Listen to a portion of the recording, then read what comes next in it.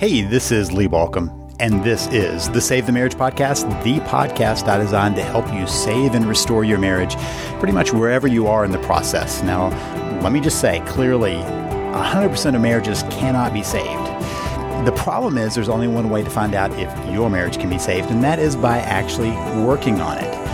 Lots of marriages can be saved before they even get into trouble, which is, I hope, why you're here, to try to get clear of the crisis and move beyond that or even avoid the crisis. But today I want to talk about something specific that I see very often. In fact, I've heard it multiple times this week with clients, and this is what happens.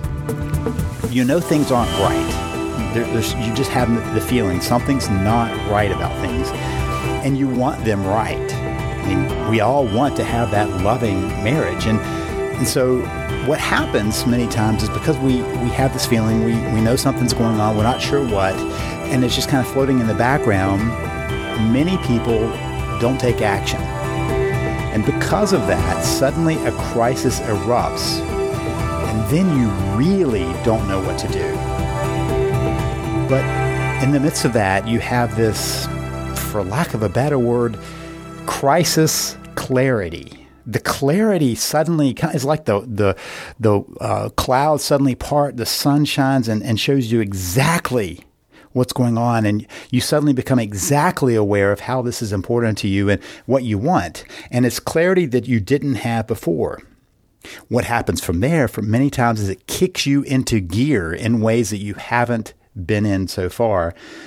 And then you turn and watch this very bewildered spouse who doesn't even understand what's happened with you and doesn't know what to do with all that's coming at the spouse, right? That all you're trying to do all at once.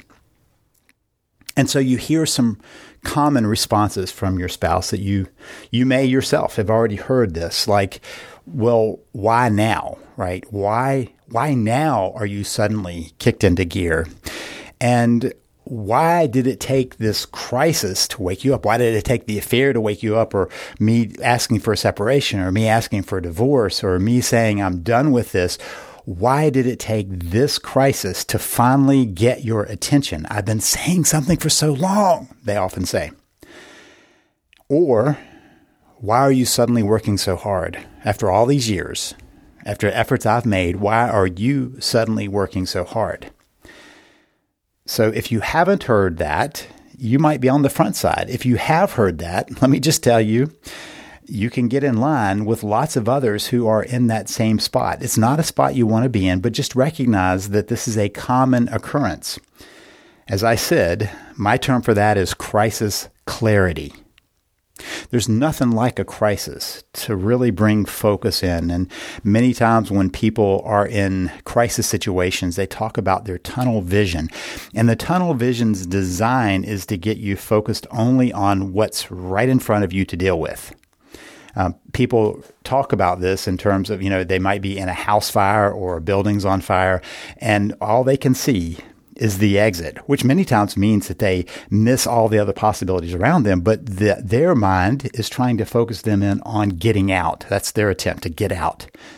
People have told me who have been in fight situations that all they can see is that attacker. That's their whole focus is on that attack. I remember when I was attacked many years ago, my only thing I really noticed was that knife, right? I was so focused on that knife that I wouldn't have been aware of other things around me because I got mono-focused on that. That's the clarity, the crisis clarity that comes from any crisis. And what happens is it's trying to get us focused on something. It's the focus from fear. And many times in a marriage crisis, what's happened is your focus has gone from flight mode of fear, right? The flight mode is where you know something's not going well, but you don't want to confront it too heavily. You don't want to push too hard. You want to find some way around it. And so you just kind of avoid. So you avoid conversations. You avoid taking action. You avoid anything that's going to get you into deeper trouble. And that's the flight part. Remember, flight is our brain's way of dealing with fear. It's got those two solutions when it feels like there's a threat. I'm either going to get away from this threat or I'm going to have to fight this threat. And so for a long time, you might have been in flight mode without even realizing it, just kind of avoiding the confrontation, avoiding the trouble, trying to keep from stirring up the problem. Now that the crisis is in front of you, you may have switched over to fight mode, where you're trying to do everything you can to fight for the marriage in your mind, to fight for that place. And understand that what this often leads to is desperation action.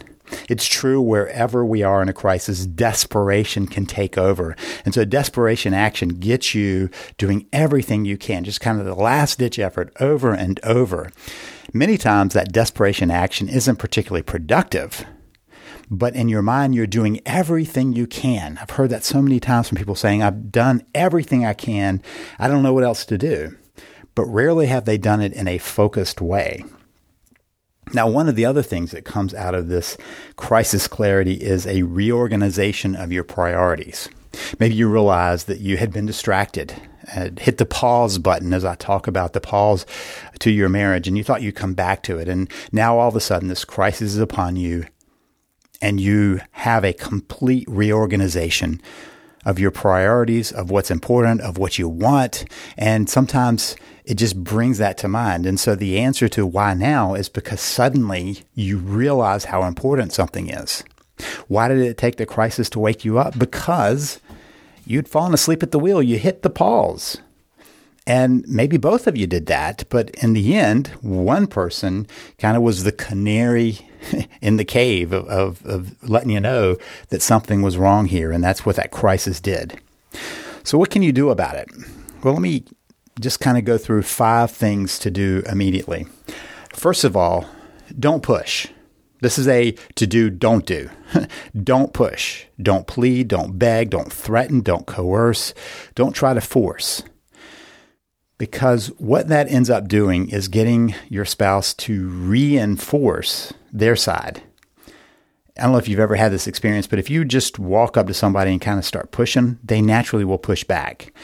Years ago, I was at a conference, and it just became very stark to me, this realization, because they told us to turn to the person in front behind, by rows. We would turn around and put our elbow down on the table and put our arm up and lock hands. And so we're sitting facing this person with our elbows apart from each other, locked hands above it, and you might recognize that as the position where you arm wrestle. And they said, now the goal is to touch the back of your hand, of your partner's hand to the table as many times as you can. Now, it turned out that the person in front of me was this very kind of minute woman. She was very small and had very small arms and was much older than me. And I thought, oh my gosh, I'm going to hurt her. And so we locked arms, and she locked arms, and we locked eyes, and we were like, okay, it's on, right? And so I tried not to hurt her, but I also didn't want her to score a point. The interesting thing is I could watch people around the room. A few people were just kept slamming their hands down, and some people just, kept on slamming their partner's hand down. And I was going, how are you being so mean about this?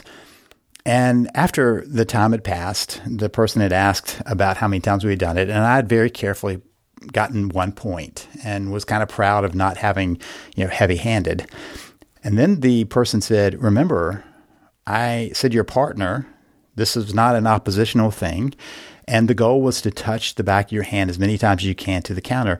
You could have taken turns going back and forth, or you could have just one person gone, I'll get all the points, and bing, bing, bing, bing on the tabletop. You could have cooperated, but instead you got into a struggling match because that's what humans do.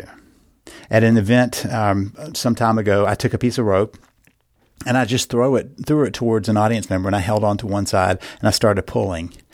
They didn't follow the rope up to the stage. I didn't tell them what I was doing. They suddenly started getting into tug of war with me.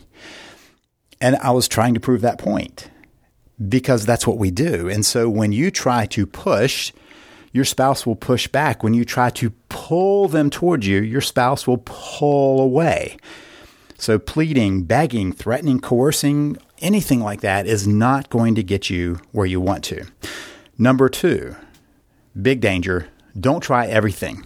The first thing people do these days when there's a problem is they run to the internet and they look at everything they could do. That may be how you found me. You did a search, found this information, and here we are.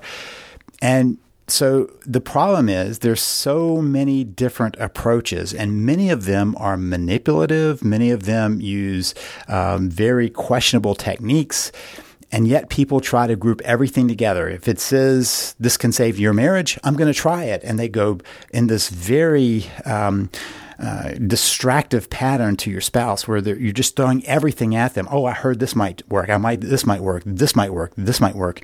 And in the process, it's like throwing everything at the situation rather than trying to figure out exactly what you want. For instance, my approach is based on rebuilding connection. It's based in the fact that humans are wired for connection and that's what needs to be restored. So I work from a connection or attachment perspective.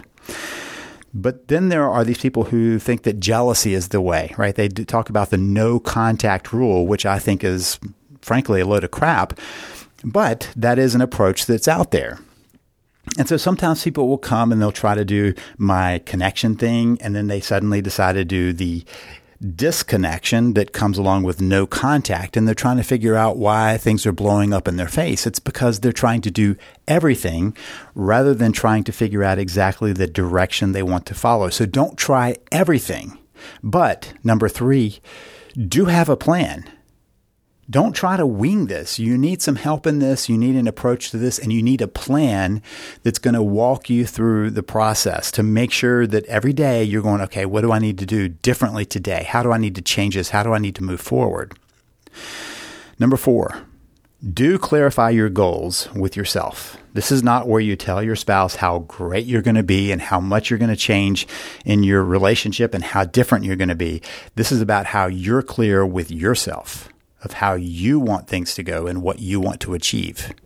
Only with a plan and clear goals do we ever make progress. Which leads to number 5, do get help. There's lots of help out there. Make sure you're getting competent help. If somebody says, I saved my marriage doing this little technique, be very suspicious. That's different than somebody who has a lot of training in the area, has a lot of experience across a wide array, and can give you a good, solid foundation. Now, if you're needing that, let me tell you, I've been doing this work now for over 3 decades. I've worked with thousands of couples around the world. I hope you'll give my program a shot. I'm going to help you create a plan. I've got extra help if you need it, but you need to make sure that wherever you go, you get competent help. If you're interested in that, please check out my system at savethemarriage.com. That's savethemarriage.com. The big thing to take away, though, is the crisis clarity can give you clarity that you need as long as you don't let the fear kind of get in your way and create the fog that keeps you distracted. Crisis clarity versus fear fog. Work through the clarity. This is Lee Balkin wishing you the best as you work to save your marriage.